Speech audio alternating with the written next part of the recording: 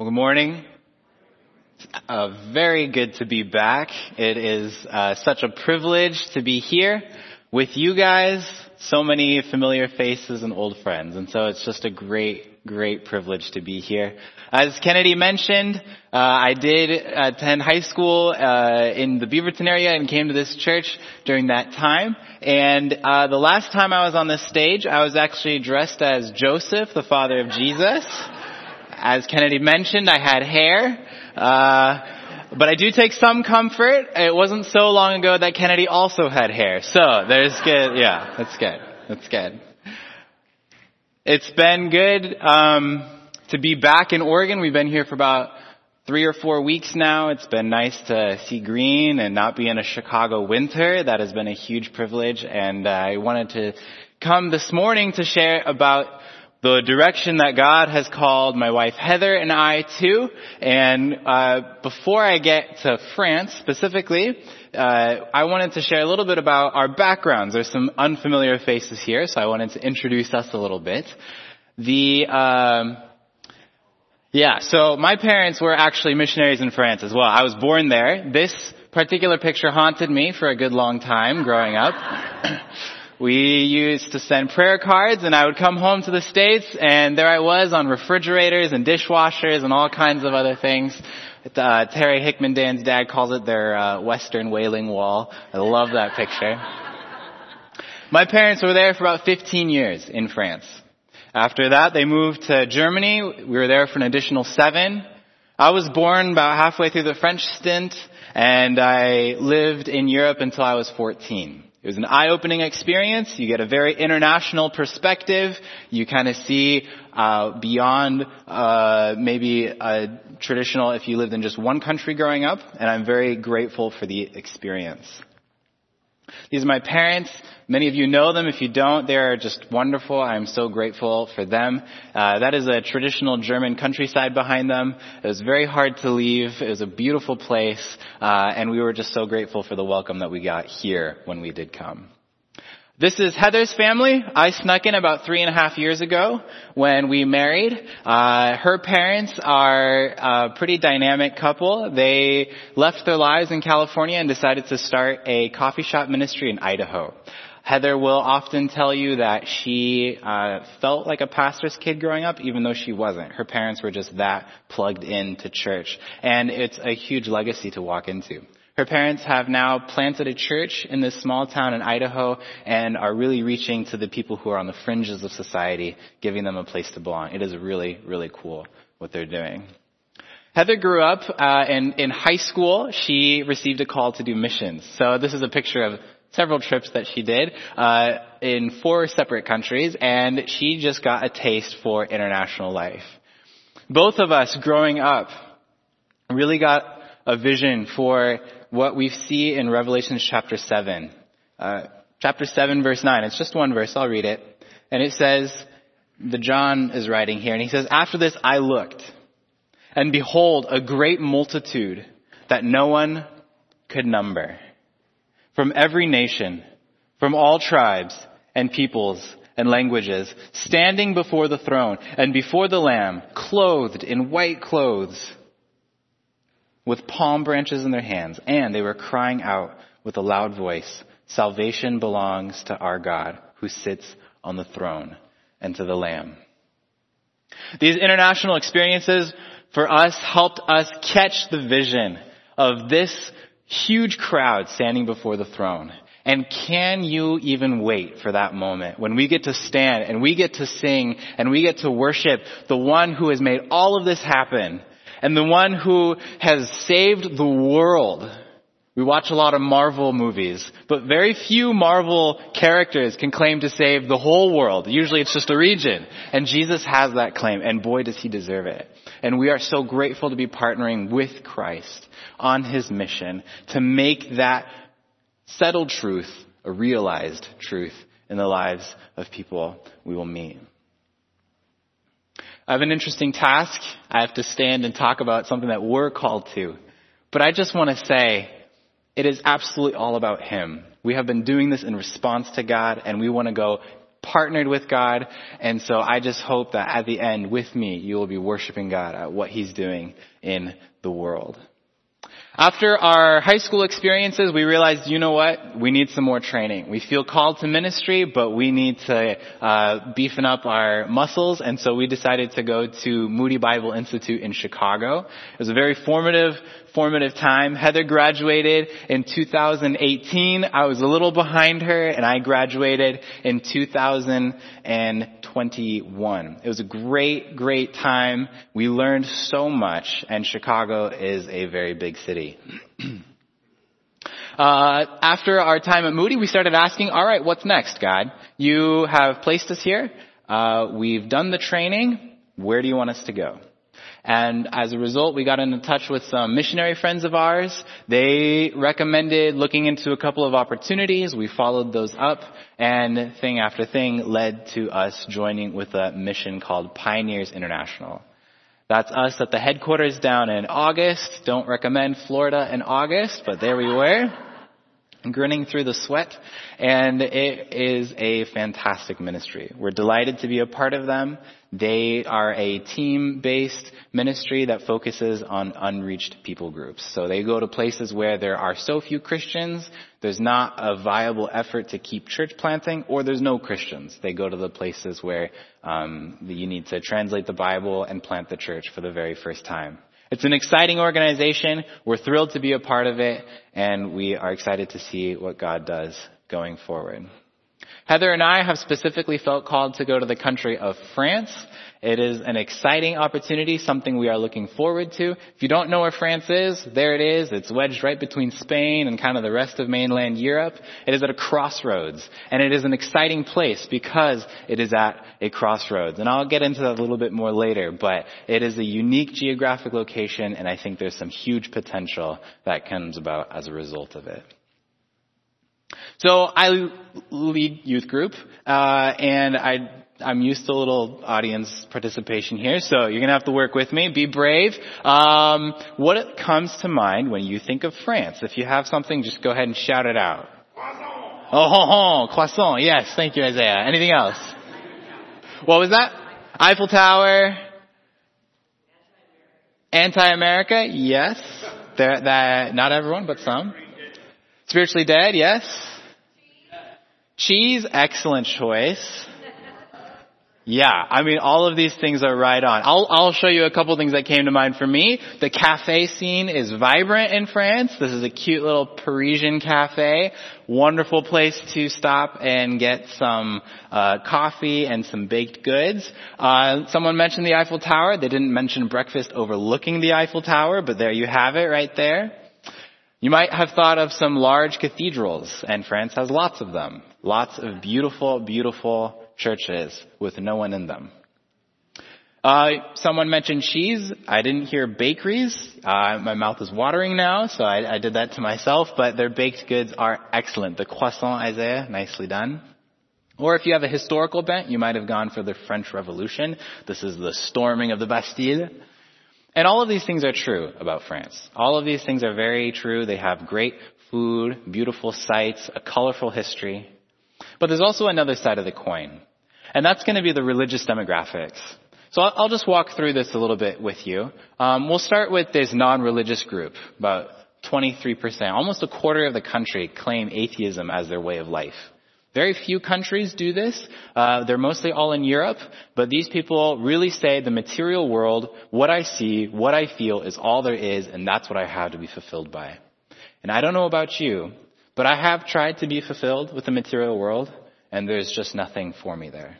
And so I have a huge heart for these people, because these people are looking, and they're never going to find the answer where they're looking. And so I'm excited to work with secular and atheistic people and show them maybe there is something beyond what you can see. There's other religious group that's usually going to be an indicator of the immigrants from the Southeast Asia kind of areas. They've come into France. You're going to have your Buddhism and your Hindus. However, I do remember a conversation with a French national, and she was seriously a French worshiper. A sun worshiper. And it was just this battle. She really believed the sun was God, and she worshipped the sun. So you have some kind of interesting things happening there. And then with the Catholic Church, 57.6%. It's kind of a deceiving statistic, because if you read into French religious life, you see that really only about 5% of the country goes to church more than once a month. So that's Catholic and Protestant. So obviously they might say they're Catholic, but really what they've come away with is this understanding that there is about nothing more to God than getting baptized when you're a child, maybe married in the church, maybe last rites, maybe. And then beyond that, God doesn't have any significance in your life. How tragic. How tragic. God has so much significance, and He is a daily part, and He can be so rich. And that is what I want to see for these people. So I have a huge heart for the Catholics as well. You have this Islamic population as well. These are usually Muslims who immigrate from North Africa, former French colonies very often. And the great thing about this is these are usually people coming from closed countries. And so there is a huge opportunity to reach these people where we can't even go to their countries, but they can come to us. And then you're left with us, the people sitting in this room, the evangelicals. 1.1%. Not a lot. Not a lot of people. And so I'm excited because I think that this wheel presents potential. It presents opportunity. It's dark. There's a lot of room for the enemy to move, but I think Jesus has him beat. So I'm excited to see what's going to happen going forward. France is a mission field. Luke 10:2 says, "Pray to the Lord of the harvest that He will send out harvesters." Heather and I pray this frequently. And I just want to say, if any of you feel the tug, Europe needs people to come. Europe needs people to share the love of Jesus. We can't do it our own. So if you at all feel a call, a tug, please consider going to Europe. We do consider France as a field ripe for harvest. I want to focus on two aspects of this. The first is you're getting a significant refugee and immigrant population. You have people immigrating from the Middle East and North Africa, and what immigrants typically need most, besides their food and water and things like that, is friends. They need friendship. Immigrants are typically some of the loneliest people. And so it's not hard to be a friend to people. And we look forward to the potential of working with folks who are lonely and giving them hope, giving them friendship, and showing them that Jesus is ultimately the ultimate friend. There's stories about Syrian refugees that have come through, and they have said, you know what? As we were traveling through Europe, getting to our final destination, it was the Christians who loved us. It was the Christians who took care of us. Not even the other Muslims. It was the Christians. So there is a lot of foundation laid to kind of reach this population. I want to share a story about a woman named Sarah. She's an Algerian woman. She grew up in Algeria, married, and then emigrated to France with her husband. When she was in France, as a lonely person does, she's reaching out to connect with people, and she met some Christians. They witnessed to her. They evangelized. She became wonderfully, wonderfully saved. Absolutely on fire for Jesus. And as a result, she said, I gotta live this Christian life. And her husband said, you know what? I'm Muslim. I can't live with you anymore. And he divorced her. But that did not stop Sarah. She kept going. In fact, she joined Cru, and started smuggling Bibles back into Algeria, discipling women, and taking frequent trips back from France to her home country, a country that as a Westerner and someone who's there to do missions would have a very difficult time getting into. And here she is, media access, reaching people we would never be able to reach, and doing it so faithfully for the last 15 to 20 years. It's stories like that that get us so excited. What is the potential of reaching Europe? I think the potential of reaching Europe means reaching the world. It is such a crossroads for the East and the West and even the South. And there is just so much, this is just a perfect example of what happens if you reach one place, the ripple effects, who knows? Who knows what could happen? Who knows? There's also, believe it or not, a lot of French people in France. They are also a people deeply in need of Jesus. As I mentioned before, France is quite a secular country, very atheistic. And so there is just a tremendous, tremendous opportunity to share that, you know what? There is so much more to life than what we see and encounter every day. I just want to go through some examples of what the state of the church is like in France. Some of the things that burdened us for going to France. These images, there's about 7 of them, are from a French website that the churches have put together, and they show you the stats for how many churches are in each region. And then I did a little bit of easy math and found some per capita, and I went to Bible school, but I remembered that from high school, so that's good. And so I'll just kind of list off what we see here and show you what's going on for the church in France right now. Paris is its own region geographically. It has about 200 churches in it, which is really quite good for the French church situation. In the country as a whole, you have about 2,500 churches. All right. And so, when I first heard that was a really great statistic. I was like, whoa, I'm surprised there's that many. In reality though, that's about 1 church for every 26,000 people. In Oregon, you have about 1 church for every 2,000 people. So as unchurched as we call Portland, and as much as we say the city needs Jesus, and it does, there are just far more opportunities for people to get plugged into local communities of believers than there are in France. So Paris is about 1 church for every 10,000 people, which as far as France goes is really quite good. This next region is the Bouches-du-Rhône. This is where Marseille is located, down in the south, one of the bigger cities in France. You again have about 1 church for every 10,000. It's not quite as good. The next one is the Nord. This is the part that borders Belgium. The Nord is the most populous region in France, and you have about 1 church for every 14,000 people, give or take. The next region is the Gironde. You have about 1 church for every 17,000 people. This one, the Loire-Atlantique, 66 churches in a whole region. In Hillsborough alone, if you do a quick Google search, you'll find just over 30 churches in Hillsborough. So this has only twice as many, and it's a whole region, not just a city.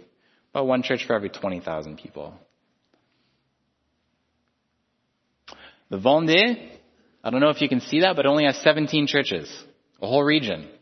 17 churches. Fewer than the city of Hillsborough. About 1 church for every 40,000 people.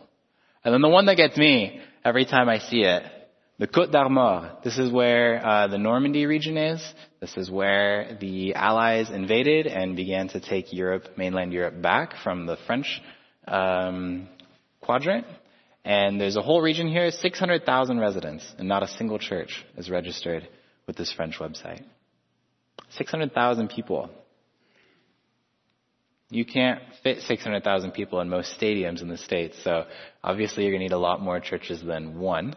So we're looking forward to planting churches with the French church in regions like this, where there's very little happening. Where our interest is to go to places where there is so little opportunity to hear the gospel. We firmly believe that the light does shine the brightest where the darkness is thickest. So our vision, like I said, is to help the French church plant churches in France. It's that simple. Help the French church plant churches in France, particularly among places where there is little opportunity to hear the gospel. We need partners, though. We are going on a support-raised model. We are wanting to do this ministry full-time. We are excited to do it full-time, but we need help from people like you. We can't go without prayer. We need people to pray. France is rocky soil, and we're in for a bumpy ride. So we have a table in the back, and there's all kinds of sign-ups you can do. If you want to sign up to be a prayer partner, please give us your email. We have a monthly update. You'll be able to pray with us, for us, and we would be so delighted to have you on board. We also are, like I said, being funded by people like yourselves. And so if you are excited about this work, you are excited about being part of the French people, seeing the light and hope and love and joy of the gospel, some for the very first time, we encourage you, please join us, be a part. One way you can do that is by contributing monthly financially to us. That's a huge help for us. We need a support base, and we need people like you to be a part of our team. We'd be so honored to have you join us. If you feel like maybe you can't contribute monthly, but you want to do something, we do have a one-time launch fund we need to raise funds for, things like visas and language school. These are one-time expenses. So we have an exciting update. We are 75% of the way for our monthly partnerships, which is absolutely thrilling for us. We are excited to think that this coming April, which is the plan, we could be on a plane heading to Paris where we'll do language school. Also, we're 93% funded for our one-time expenses. So we are absolutely over the moon. So delighted. We just need that last little push. So thank you for those of you who have been praying for us here. And thank you for rejoicing with us with these victories. So we have a quote we have been leaning into a lot during this season. William Carey was a missionary to India in the 1800s. And he said, "I will go down if you will hold the rope." We're willing to go, but we're not willing to go alone. We need people to hold the rope for us. We need people to hold us steady when things get tough. And we will lean heavily on the people who are holding our rope. So we would be grateful to have you join. Let us know if you would like to or not. Even if all you want is just to receive emails. We have a table. Please talk to us and we'll get you signed up. We also have some French candy, so if you want a taste of France, there it is. Yes, I know. We also have some tea and a little invitation to pray for the country of France. And so I would encourage you to stop by. We'd love to chat and love to see you guys. I want to transition now to Psalm 37.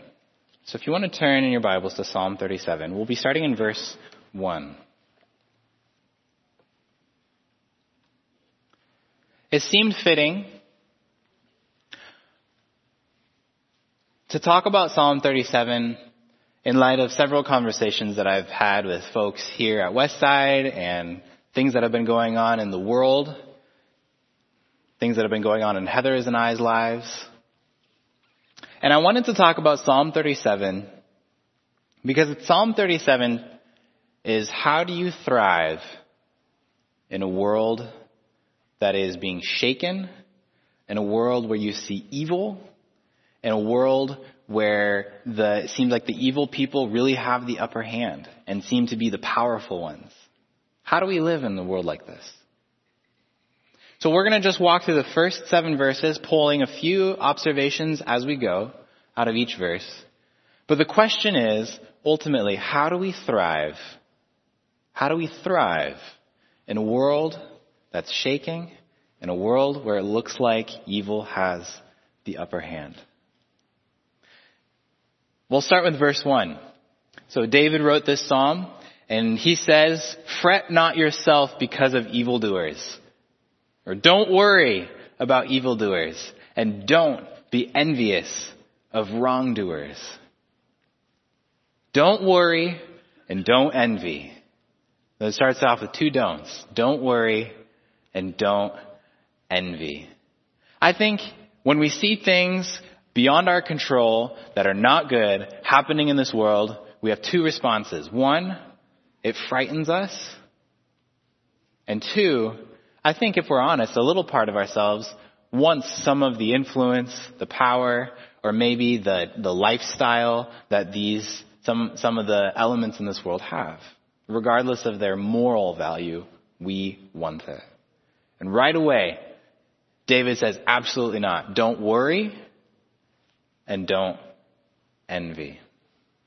Instead, what do we do? And why not? Because, verse 2, they will soon fade like the grass and wither like the green herb.